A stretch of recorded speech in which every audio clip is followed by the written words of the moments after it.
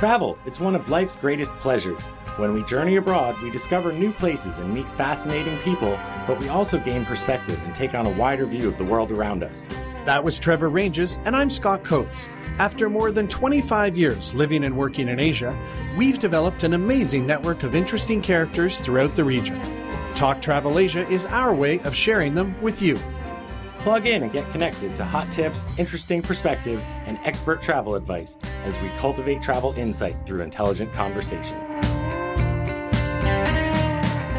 Welcome to Talk Travel Asia, episode number 25, Tantalizing Travel Tales, part 2. This is Trevor Ranges, your co-host to Talk Travel Asia. As always, I'm here with Mr. Scott Coates. How you doing today, Scott? I'm doing good, Trevor, and you're in Bangkok, that's right? I am in Bangkok, yes. And I am here in Kuala Lumpur, and you may hear thunder in the background now and then. It's kind of rainy season is kicked off again, and every night about 6 or 7 it tends to chuck. So if you hear some sounds in the back, that's what it is. But when you said 25, I realized, man, we're getting very close to a year doing this podcast, and it's been a heck of a lot of fun. Yeah, I guess it has been about a year. We've been doing 2 episodes a month, and we've been recording from all over the region, sometimes together, sometimes separately, and every other week with somebody interesting and new. Yeah, it's been a blast. And I remember when we started, you kind of think, oh, how are we going to keep coming up with ideas? But sort of, I think we found we do one show and then that show kind of gives you an idea for something else. And this is an example of that. We just for fun did one Tantalizing Travel Tales Part 1 a while back. I think that was episode 13, and it was fun. And we looked at the numbers of listeners, and a lot of people listened to it. So we thought, you know what, why not give people another dose of a few travel tales? And I know in Travel Tales 1, I shared my story, The Legend of the Golden Monkey that went down in Nepal. What did you share? I talked about losing my bag on the bus that drove away from me in Battambang. That's a good one. And I told a hitchhiking tale from Australia, and I'm actually going to tell another hitchhiking tale here today. Right, yeah, and I told one about international cyclo races in Hue, Vietnam. Quiet as a mouse in Mae Sot, and actually I have yet another. Well, actually, this is a rat story, but similar family of animals. Huh. And I see in our notes that I did a fine line between adventure and stupidity at the Khao Yai National Park. Did I talk about that one when we went out looking for... Really? All right. Yeah, well, there's definitely some more stupidity that's going to be shared here today. I think I have a little stupidity to contribute as well. But before we get too far into it, we want to thank our sponsor for this episode. It is Greg's Bangkok. In full disclosure, Greg is a friend, but he has a very, very cool travel app that has a whole bunch of self-guided tours in and around Bangkok area. I think there's about 10 there or so, and the idea is you put it on your iPhone, strap on the headphones, and it just guides you through different little areas. Yeah, it's a great app. I talked about it last time as saying I'm not just a friend and a fan. I'm also a customer. I have the app, and it's pretty cool. Yeah, I bought one myself, and actually the first person that sends us an email saying, I want the app, we will send you a code to get it for free. If you want to buy it, you can go to the internet, app.greg2differ.com. That's also in the show notes. So thank you very much, Greg's Bangkok. So we've gone back into the tickle trunk. We've come up with some more stories. Who should kick it off, Trevor? Why don't you kick it off, Scott, seeing as that this first one here that you have, I was actually a part of. Yeah, you were. Now let's start this off by drinking and driving is not responsible. You shouldn't do it, and I try and avoid it. However, this one was in Bangkok, and it was in the old part of the city, an area called Rattanakosin Island, which is where the Grand Palace is, and Wat Po, which is the temple that's famous for the big reclining Buddha. And you, my now wife, and was there anyone else with us that night? You know, I'm not sure who we were cruising around with. It's a little hazy. Okay, well, let's just say it was the 3 of us. We went to a place called Amorosa, and Amorosa is kind of on the 3rd floor of a small boutique hotel called Arun Residence, and it's directly opposite Wat Po, or the Temple of the Dawn. And they were really clever. They had a tiny, tiny little bar with a great view. Word got out, it caught on, and it kind of grew in size. And would you say it's still one of kind of the better places for a nice Riverview drink? Yeah, I think I pop in there whenever it's around sunset, and I want to just relax and enjoy the view and have a drink. Not as big a fan of the restaurant downstairs, No. which I think is just a little bit overpriced because it is kind of touristy. But the bar up top there at Omarosa, yeah, definitely a great spot to watch the sunset over the temple. Yeah, and it's pretty far away for you and my wife and myself. But so we made the trek out there, and I'm sure we'd had some drinks somewhere before, or else we got really drunk just there, which is also a very strong possibility.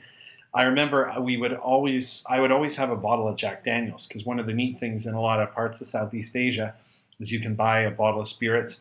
If you don't finish it all, they put a marker or sticker on it, and you can come back and finish it. So I remember going there thinking, I've got a bottle of Jack Daniels, and it was a very good chance we finished what was left and maybe got into a second bottle. But we were there. I think that it was one of those situations where there was just enough left that, well, we might as well finish it, right? And then we were going to head up to like towards the Khao San Road area, and that's why we needed to get a ride, yeah? Yeah. Now, I'd probably been in Thailand. I was there for 15 years, and I'd probably been there maybe 11 or 12 years at this point.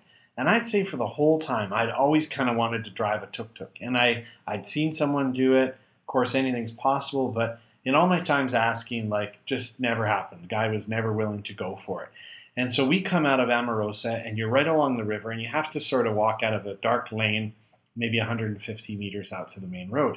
And there's always like a tuk-tuk driver sitting out there wanting a fare. And sure enough, there's Buddy. He's there. And he's smiling. He's enthusiastic. And like, we definitely shouldn't have been driving. But I remember walking up to him, and I just kind of half-jokingly right away said, like, told him where we wanted to go. We wanted to go kind of north on the river up towards Khao San Road. And I said, like, yeah, can I drive? And that guy was super enthusiastic. He was like, yeah. And I remember that should have been the first sign. Actually, it probably was a good idea that I was driving, because we both decided he was pretty classy. No, yeah, right? I think that's what happened. I think what happened was that, like, we told him we wanted to go, and he was a little soused, and he was like, oh, no, man, I'm not driving up there.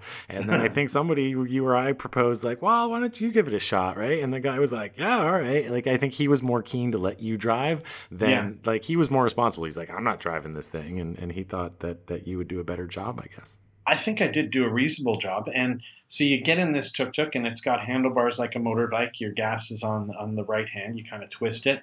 And there's a gear shifter between your legs. But the clutch is a little jerky. And getting into the groove of it, I jerked this around a bit. But, yeah, there's a wee bit of grinding. And it was probably only a 2-kilometer drive. But I remember he was, like, hooting and hollering and making more noise than us. And like, he definitely thought it was great. And we got there smoothly and relatively safely. And, my dream was fulfilled of driving a tuk-tuk. Probably not the conditions that you should do it in, or I would hopefully not do it again. But, it was great to finally nail a tuk-tuk drive and avoid driving with a very drunk driver. Yeah, you're right. You did the responsible thing there, Scott. I had no choice, Trevor. Yeah. I was there. That was good times. I'm glad you got to do that, and I'm glad I got to experience it with you. Yeah. Now, I know you seem to have a thing for hitchhiking. So I see your title is Breaking Hitchhiking Rule Number 1, with at least a few others broken along the lines. What is this all about? Yeah, I mean, I've done a lot of hitchhiking since I was a kid. Growing up in Vermont, Vermont's not dissimilar to probably like parts of Canada where, it's pretty safe and people are pretty friendly, and New Zealand is a lot like that. And I've had some really great experiences hitchhiking in New Zealand, where people have invited me into their homes for dinner, just because it was dinner time when I was hitchhiking, and they'd be like, why don't you spend the night, and in most parts of America, you probably wouldn't want to say yes to that. Right. But here we were, this is when I was about 21 years old. And me and 2 Canadian guys and my buddy Brian from Utah, we were hitchhiking from Dunedin to Queenstown on the South Island. We were all living down in Queenstown, working at the ski areas down there. Right. And we needed to get back from Dunedin to Queenstown, which is about a 3.5-hour drive. And we walked out of town a mile or so and started hitching. And this guy stops, and we ask him, like, hey, where are you going? And then he goes, well, where are you going? And right, and like this is kind of rule number one. Like if you get a weird vibe from the guy right off the bat, you shouldn't get in the car, you know? Right. And normally when you ask somebody where they're going, they're going to tell you, right? They're not going to be like, where are you going? So we're like, yeah, we're going to Queenstown. And he's like, oh, yeah, that's where I'm going. You know? So we're like, yeah, great. Yeah. And we pile into the car. Now, a little more than halfway along the drive, which I think I said is about 3.5 hours, yeah, he tells us that he needs to stop in this small town along the way to visit his uncle. At the time, I thought he was like 70 years old, this guy. So I'm like, wow, all right, yeah, your uncle must be getting up there, you know, you better visit him while you can, you know? Yeah. So as we're rolling into this town, he says that he's going to drop us off in the main intersection of town, and then he'll go visit his uncle and then come back and meet us about an hour later. Right. Yeah. And he's like, hey, do you guys, do you have any money for lunch? You need some money? And he's like trying to, he opened his wallet up and he's trying to offer us money to buy some food. And we're like, no, man, we don't need any money. And we just assume this typical friendly New Zealand guy, you know, just being nice to some young hitchhiking kids that are obviously too poor to buy a bus ticket. Yeah. Sure. Or buy his way into your pants. Yeah, I don't know, but you know, the Canadian guys had some big backpacks because they were cruising, or they were in Dunedin a bit longer, maybe. And they asked him if they could pop the boot and get their gear out, and he's like, "No, it'll be fine. You don't want to carry that stuff around, you know." Really? And that's got to be rule number 5 or 6, right? Not to let the guy drive off with your stuff. Yeah. Yeah. So off he drove, and you know. For a while, we were discussing how weird the whole thing is. I mean, you should never get in the cab when some guy's not telling you where he's going. And then, like, he was in his 70s. Like, that he's got an uncle? Yeah, right. Like, that's such a scam, yeah? And, like, why was he offering us money? It was so weird, you know? So he told us he was going to be back in an hour. And, like, an hour and 10 minutes later, we were all just, like, cursing ourselves, cursing this guy. If we ever see him again, like, all the things we're going to be doing to him. And then he rolls up, like, 5 minutes later. Hey, sorry, I'm late. Picked us up, put us back in the car, drove us all to our respective front doors. Like, that's how nice the guy was. And we felt so bad for just saying bad things about him. But, you know, hitchhiking, you got to be careful. Crazy things can and do happen to you.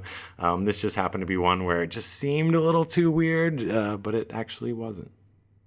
Yeah, man, that almost mirrors the story I had. One of the only times I hitchhiked in New Zealand. Crazy looking guy picked us up. Scared the whole time. He had a huge knife on his hip. Crazy big buggy rapist eyes, but he drove us right to the door of the place we were going as well. Yeah, incredibly friendly people. It's a great place to hitchhike. I hitchhiked all over Australia and had some crazy things happen there. Some guys picked me up to take me on a drug deal and then drove me back and dropped me off right where they picked me up. And they're like, hey, thanks for coming along, you know. And Australia is a little bit sketchier, but I don't know. It's an adventurous way to travel. Yeah, I don't have any hitchhiking stories, and this one's very tame than my next one compared to that, man. Wow. All right, well, let's hear it.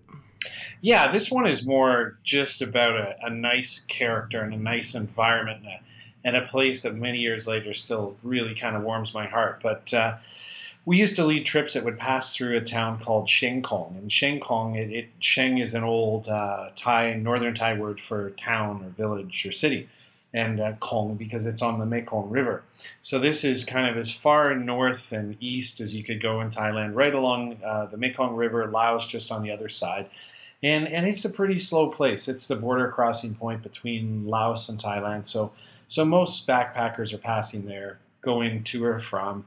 There's all kinds of little guest houses, and there's a little tattoo parlor, and there's a few little places to drink. And one of them it's called Teepee Bar. Actually, strangely enough, it's a branch of Teepee Bar in Chiang Rai City a few hours away, which, if you know the guys that run it, it's amazing that they ever started a second location, but the greatest, nicest bunch of guys. And whenever we'd be in town, we'd end up with our guests and some of the local characters, a guy named Kun Jeep who ran the guest house and the restaurant we'd eat at, and we'd go see Thu. And Thu is the owner, or actually he was the part owner and the manager of this particular location. Really like nice guy, good looking Thai guy, but long dreadlocks, super common, and the absolute hippie. Like this guy could be Bob Marley's brother. And you'd just kind of go in this simple concrete room and you'd sit down on the floor and you'd drink beer chang or order a sang som, which they call rum, but it's made of sugarcane, isn't it? Yeah, sang som is a rum. I think that people call it a whiskey here, but it's actually a rum.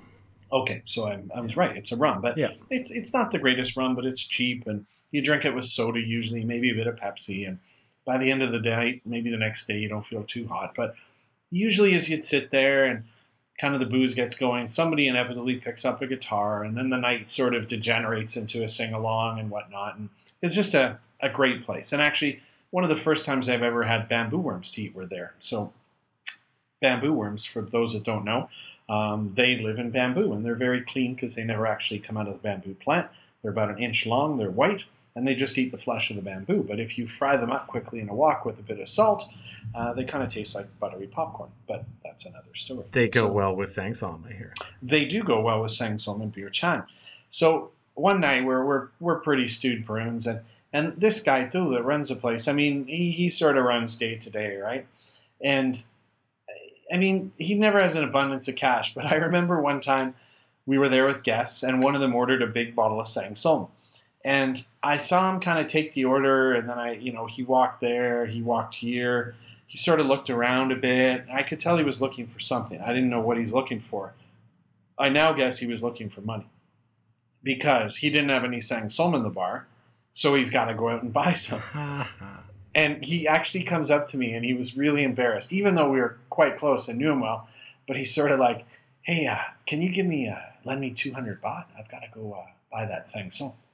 And I just I kind of killed myself, but I killed myself because I'd read something like just the week before about just-in-time inventory and how Walmart manages their stock on their shelves and knows exactly like when the last item's running out, and they get the supplier to come and stock the shelves, this just-in-time inventory. And it kind of made me think like in this local hippie bar sense, they've like run the just-in-time inventory right to like the absolute perfect point. They don't even shell out cash for the product before they need it. So I give him 200 baht, and it's probably like 1:30 in the morning. And this literally one-road town, super sleepy. He gets on a rickety bike, rides off. About 5 minutes later, he's still not back. And I look kind of out the front because there's no door. It's just all open. And there I see him. He comes riding by the shop again, now going the other way. And then he comes back about 5 minutes later, like with the bottle. So he's found a shop or woken someone up, bought a bottle, brought it back, opened it up. And the party continued till, who knows what hour. But it's just kind of a cute story. But, I mean, to imagine these dreadlock people, simple town, country bikes, and just the fact that this guy's asking you for money to go buy the thing just when you need it. It was a great, great place, and it's no longer there, the TP bar, unfortunately. But yeah, that was just a cute one to me that completely showcased where. Yeah, that sounds great. I had no idea that there was a TP bar in Chiang Kong, and I've only been to Chiang Kong one time, and it is a really charming little town. But I never would have guessed there would have been a TP bar there. Yeah, there was. So I'll volley it back to you, Trevor. What's your next story? I don't know what category this would fall under, but this one's called the mysterious missing bag, which kind of goes along. This isn't something that happens to me often, although I do tend to misplace things when I travel. I tend to almost always get them back. Okay.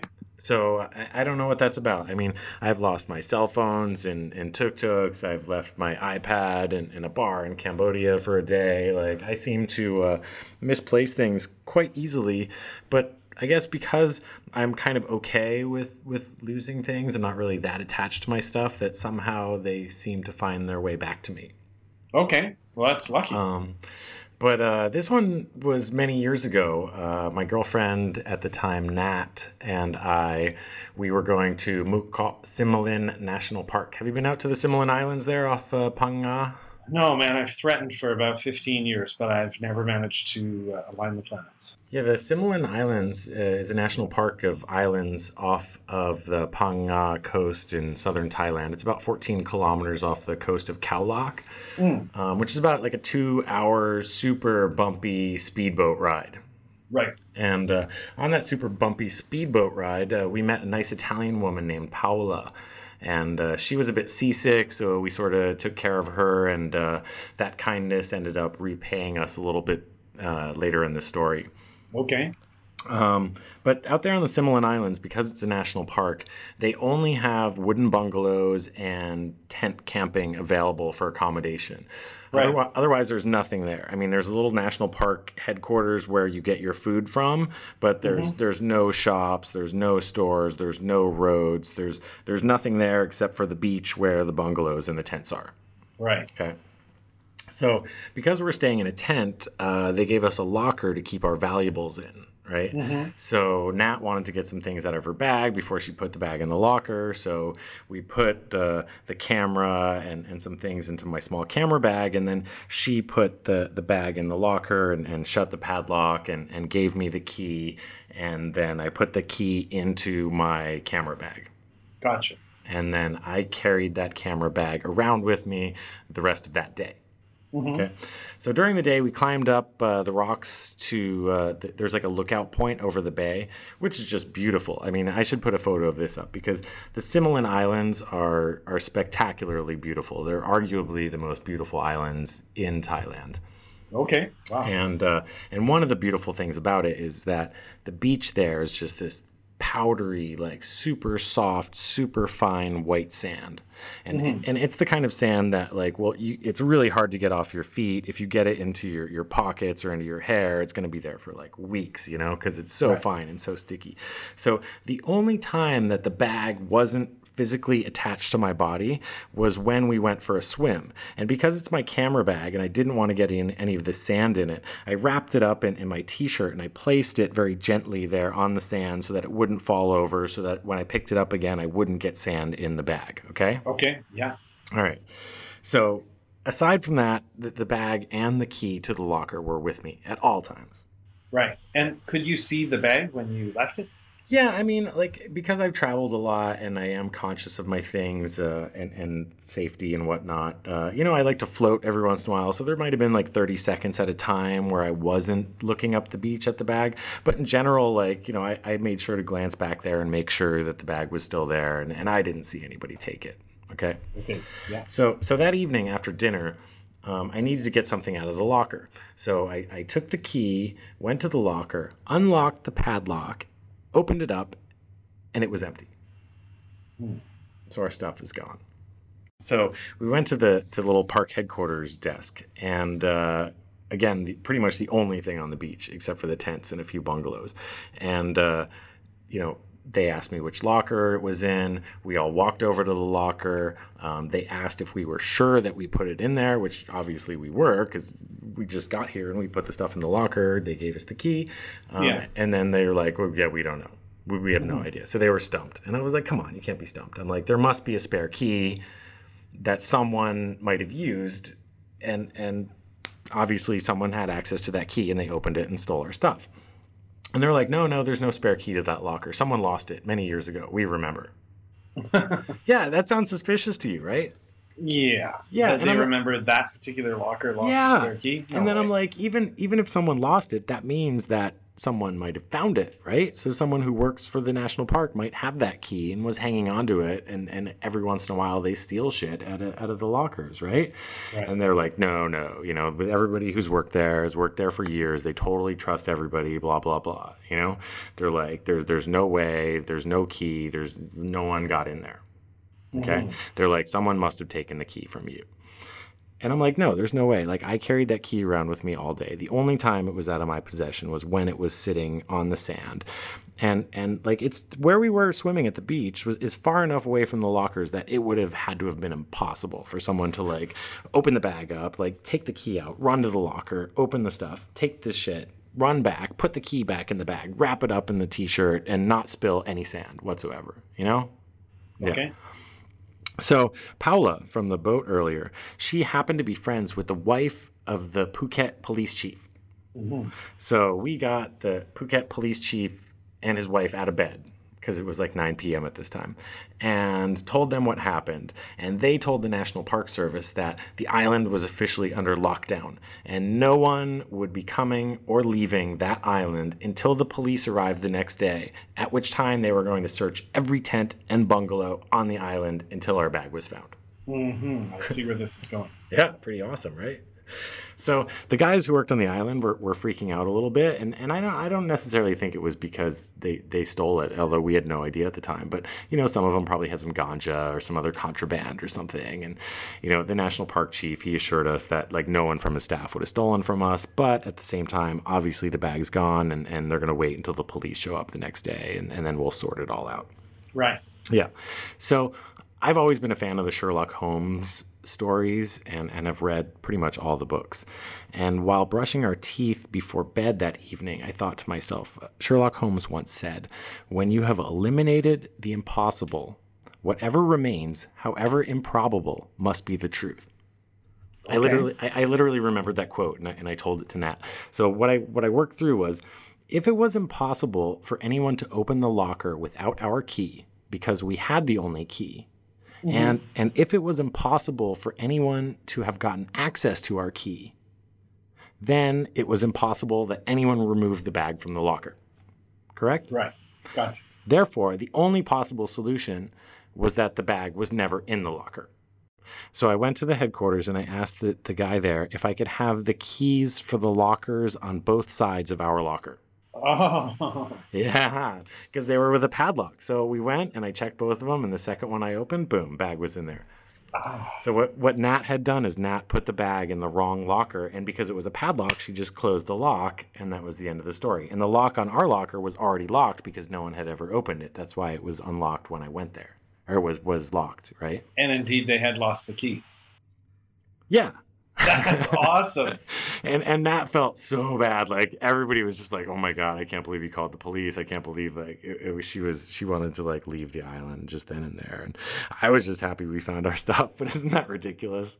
That is ridiculous. And we don't really have time to get into how you dealt with it at the time. But I mean, I could just imagine if you got mad and you're like, "Someone stole my bag," and you started getting accusatory, and then when you find out you're wrong, so it's almost a good lesson. Like, if you ever think you're ripped off or you've been done over, like, it really does pay to be super nice until, say, the very, very, very end, right? Because you never know. Yeah, you're right in retrospect, because and that was early in my stay in Thailand, and I don't believe I lost my cool necessarily, because like I said, I'm used to losing my stuff and getting it back again. So, but at the same time, when they told me there wasn't another key, it was kind of unbelievable, right? Like, it's hard to be like, come on, there's no key, that one's missing, right? But it turns out that they were telling the truth, Yeah, you used the old WWSD. What would Sherlock do? Yeah, it worked out. Fantastic. Well, we're probably running towards the end here, but I'm going to slide in one more quick one. Tell us about the rat. You want to hear the rat one? Okay. I want to hear the rat story. The other story will be saved to part 3 then. Excellent. In keeping with stories about rodents, this one I'm going to call Mouse Digging Under the Door. Okay. Because that's exactly what it was. Probably the tsunami in Thailand was 2004. So this was probably in 2005. Okay. And we had decided, my company at the time, that we were going to raise some money and we were going to help out a couple kids in a place called Ban Nam Kem, which is, say, an hour north of Phuket, one of the hardest hit towns during the tsunami. So we're like, yeah, we're going to sponsor a couple kids, get them through school.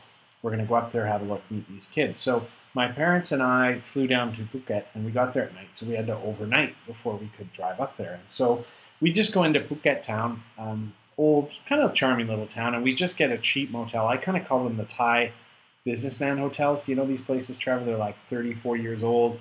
A room's like 400 baht or something. Sure, I've stayed in the shower, a bed. They're not glamorous, tad dirty, but they do the job. Yeah. So we get in the place, go out and have dinner, time for bed. And, I'm kind of laying there. I'm not getting to sleep. And it's a bit dingy. And the carpet on the ground is like that thin carpet to begin with, but it gets matted down and hard and almost becomes as hard as concrete. You know the kind of carpet I'm talking about? Yeah, it gets a little musty too, right? Yeah. So I'm laying there in the bed, and I'm kind of getting close to sleep. And then I kind of just hear like light banging and scratching, right? And I'm sort of thinking like, man, where's that coming from? And it's pretty aggressive, right? And then I realize it's coming from the door, the door to the room.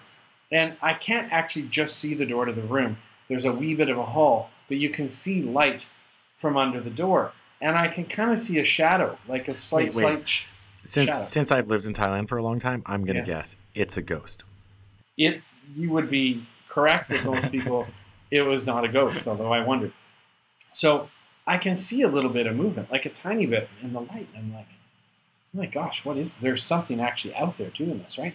So I kind of reluctantly, like, slowly make my way to the door. And as I kind of get closer, it's obvious there's something smallish, and it's digging aggressively, trying to get under the door. Trying to get in. Yeah, trying to get in. Like, it's outside, trying to, like, it's scratching on the other side of the door and kind of banging against the door. And, I mean, I just didn't really know what it was. I was like, Jesus, it's a ghost. Yeah, like, what the hell is this? So I wanted to look, but I wanted to, like, kind of scare it first. So I sort of, like, bang on the door once, and then I open it up.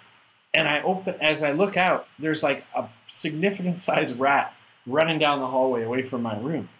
And I see that there's in the hallway, there's kind of some plates and stuff, like they've had food ordered up to their room, and it's just still sitting out there. So the place is filthy, and there's obviously rats about, yeah. So I'm like, well, you know, rats scare easy, okay, it's gone. And I look down at the ground, and the thing is, the carpet has been, like, scratched away, and it's obvious this isn't the first time this rat's been scratching there in that place. Like, it spent significant time over probably days and weeks scratching at this point, trying to, for whatever reason, get under and in past this door, because the carpet's worn away and the door runs right to the floor. Like, it's definitely not getting under, and it's not getting through the concrete. Huh. So I'm just like, okay, well, enough. That was weird. Go to bed. Yeah, I'm almost what room number is this? Yeah, it was 666, looking back on it. But so I go back in bed. I'm almost asleep. And this time, like, the thumping is twice as hard. Like, it's come back, and it's now, like, a little pissed off. And I can't believe it by this point, because I'm like it knows someone's in here. It was scared off. But it's back now with a vengeance. Like, it's had a Red Bull or something, and it's pissed, and it wants to get in the room. So same thing, I go out, I, like, pound on the door, open the door, things hightailing it down the hall. And I go back to bed again, and I'm almost asleep, and I hear it a third time. And I just thought to myself, like, okay, well, it's a concrete floor. It's not chewing its way through the door. I just got to ride it out. So, I mean, as you're sleeping in a room with an angry, large rat on the other side of the door, trying to dig through and get through your door, I just decided I just got to go to sleep. And I somehow managed to get to sleep. And I woke up the next day, and there was no rat around. Had to look at the scratch marks again, but I'm like, I think it's the only time in my life I've gone to sleep with a huge rat actively trying to get in my room. Yeah, you know, you've lived in Asia for a while. When, you know, because even I'm thinking about this, I was like, I don't think most of our listeners would be real keen on staying the whole night in that hotel room. Yeah, no, it was definitely a bit dodgy. And even when I was just telling you, I'm kind of like, yeah, to get back to sleep, right? But it was late. Like, what am I going to do? So we could have changed rooms or something. I mean, yeah, it wasn't the kind of hotel where the night staff was real sharp. I just thought, well, at least I know what I'm dealing with in this room, right? Yeah, no, I mean, I stayed in some pretty like budget guest houses in Luang Prabang, like that are like traditional Lao style houses, you know. Mm-hmm. And I've had rats running around on the ceiling above me and stuff. And, awesome. Yeah, I mean, not that Asia is totally overrun with rats, although here on Silom Road in Bangkok, outside on the street, you see them all the time. Yeah. Yeah. But Phnom Penh, no rats. Yeah. Yeah, and that's something for another episode. You and I, after around Christmas time, walked around a lot, and we realized we saw no rats, so somebody's eating them or something. But maybe we'll end on the note of rats and say we enjoyed Travel Tales Part 2. Who knows? Maybe a few months down the road we'll have Part 3, and I can try and squeeze in another rodent story. Yeah, and I'm sure I must have lost something else while hitchhiking or not. Yeah. Well, thanks very much for listening. And also thank you again to Greg's Bangkok, the travel app. You can find it at app.gregtodiffer.com. This is Scott Coates from Kuala Lumpur, Malaysia, signing off saying so long. This is Trevor Ranges in Bangkok, Thailand, and we look forward to speaking with you again in 2 weeks. Thanks for joining us on Talk Travel Asia. We look forward to sharing with you again soon. Hey Scott, do you remember the time we walked on top of the wall at Angkor Thom in Cambodia?